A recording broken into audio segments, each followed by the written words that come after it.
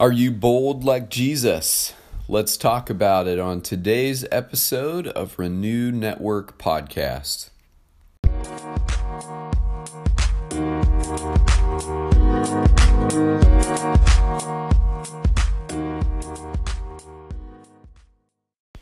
Good morning. Today we are moving on to a new terrain in the Gospel of Luke. We're going to be moving on to chapter 6. Now, chapter 6 is an interesting chapter. It is a chapter that mirrors a number of the teachings that we would find in Matthew, chapters 5 through 7. And that section in Matthew's Gospel is commonly called the Sermon on the Mount. And a number of the teachings in Luke chapter 6 mirror the teachings of Jesus in Matthew 5 through 7. And so we'll kind of note those things as we go along into Luke chapter 6.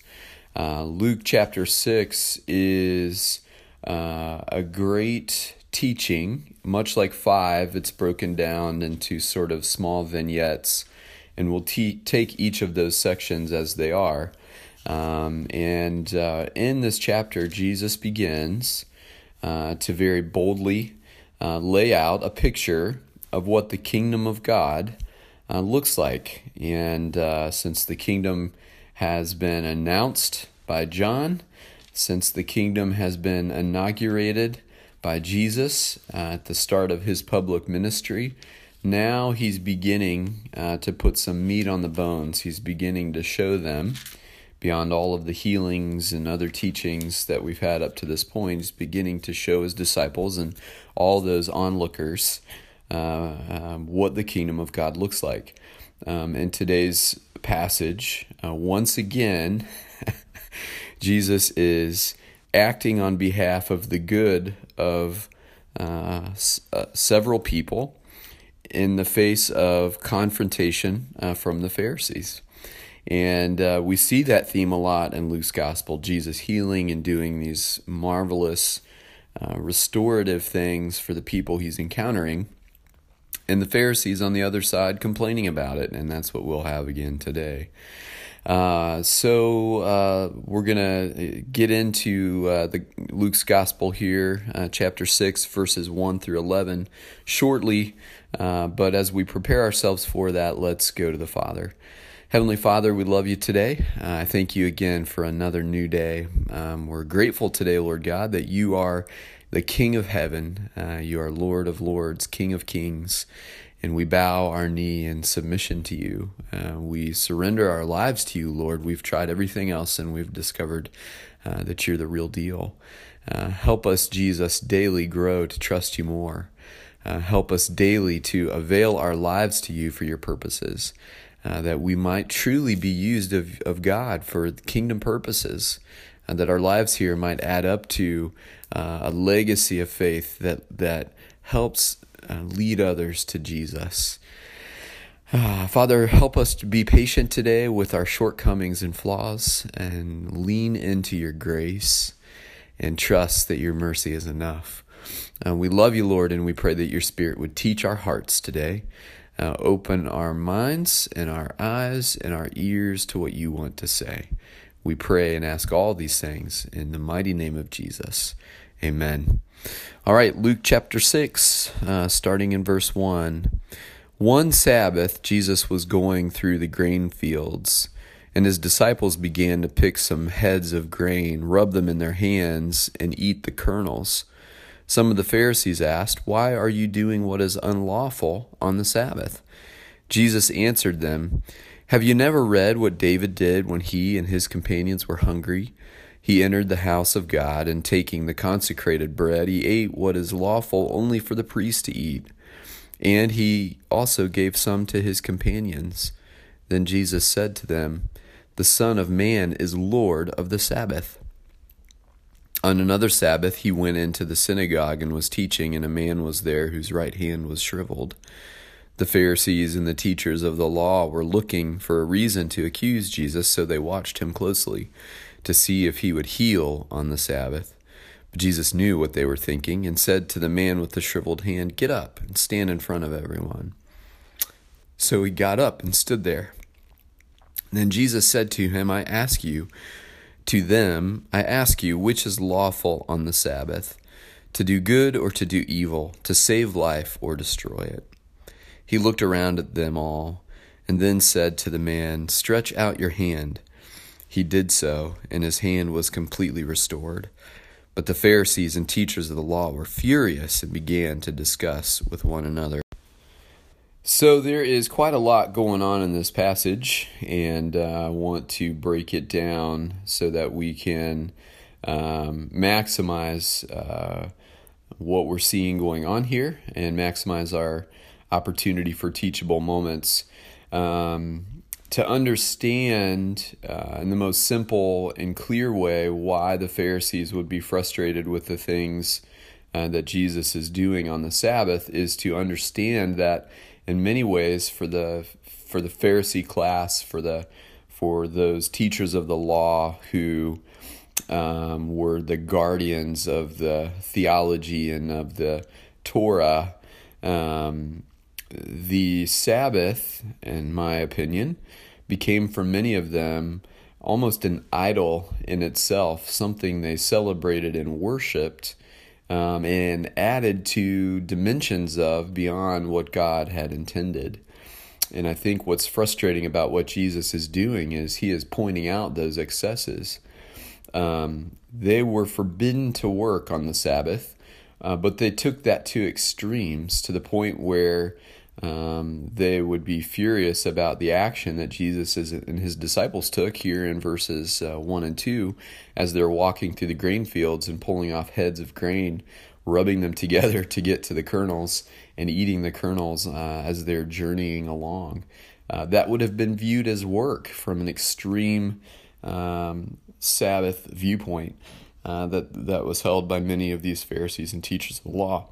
And so you can see how that extremity of their extreme views would have in itself become almost an idol because they're holding on to these absolutely oppressive views of what can and can't be done on the Sabbath, and really limiting the purpose and scope of the Sabbath. The Sabbath was not about nitpicking, keeping the rules. The Sabbath was about making space so people's lives could slow down and to connect with God. The Sabbath was meant to turn the people's hearts back toward the Creator who had provided so well for them and redeemed and restored them and who had so faithfully seen them through the challenges of the 40 years in the wilderness and all of these things. So the Sabbath was a celebration that was designed to turn people's hearts back to the Lord in the midst of the busyness of life and in the midst of all of the chaos of one's personal situation. The Sabbath called them into a different rhythm, a rhythm of slowing down and being intentional about connecting with God. So Jesus, in the first encounter, as they express anger for his disciples plucking the heads of grain and rubbing the heads to get the kernels, his response to them was, "Didn't you read what David did when he and his companions were hungry? They went into the Holy of Holies and they took the consecrated meat and they had a feast because they were hungry. And they weren't worried about their standing with God. They were just responding to a need." And he once again steps out and announces himself. In verse 5, he says, "The Son of Man is Lord of the Sabbath." Once again, that's an announcement of his standing, of his identity, of his true calling, of his true nature. He is the Son of Man, and he is Lord of the Sabbath. And if Jesus wants to change the rules, that's okay. And then we see another instance on the Sabbath when he's in the synagogue teaching. God bless him. He's always seeking the broken and the hurting, the people in his midst who need a touch. And he notices a man with a shriveled right hand. and he's moved. And and the Pharisees are watching closely because they see that he sees the man with the shriveled right hand. And they want to see what Jesus is going to do. They're curious to know if Jesus is going to heal on the Sabbath, because healing would be described as work. And work was wrong. And if he was working on the Sabbath, then they can accuse him of breaking the Sabbath, which makes him a blasphemer. But Jesus knew what they were thinking. And he said to the man with the shriveled hand, "Get up, stand up in front of everyone." So the man did it. And then Jesus spoke to the crowd, knowing the Pharisees and teachers of the law were there. And he said to them all, "I ask you, which is lawful on the Sabbath, to do good or to do evil, to save life or to destroy it?" A brilliant question, one with no easy answer, but the clear answer is to do good, to save life. And he looked around at all of them. I love this. Then he said to the man, "Stretch out your hand." What a beautiful moment. And the man did so, and his hand was completely restored in their presence. Jesus did nothing more than tell the man to stretch out his hand, and then he acted in the spiritual realm to heal this man's hand. And the Pharisees and the teachers of the law were furious. And now they had a reason to accuse Jesus. And now they had a reason to go after Jesus a little more directly, because he was a lawbreaker. And they were ready. So the table is set, my friends. I think so much about these things, and I think so much about the way that our own practical legalism sometimes gets in the way of God doing a thing in our midst. And I also think that sometimes we lack the boldness that Jesus has to really take a stand against those who would contend against true faith. And those of us who are walking closely in relationship with Jesus, we're not caught up by the rules as much. Maybe some of us, myself included, are recovering Pharisees. We used to get bent out of shape about things like that. But when you get set free from that prison, you got to walk bold, and you got to take a stand, and you got to do what's right. And Jesus clearly models a right example for us here. Are you bold like Jesus? Are you taking a stand for him? Are you standing against the forces that would contend against the kingdom? And are you doing so in the boldness and courage of the Spirit? I love what Jesus does here.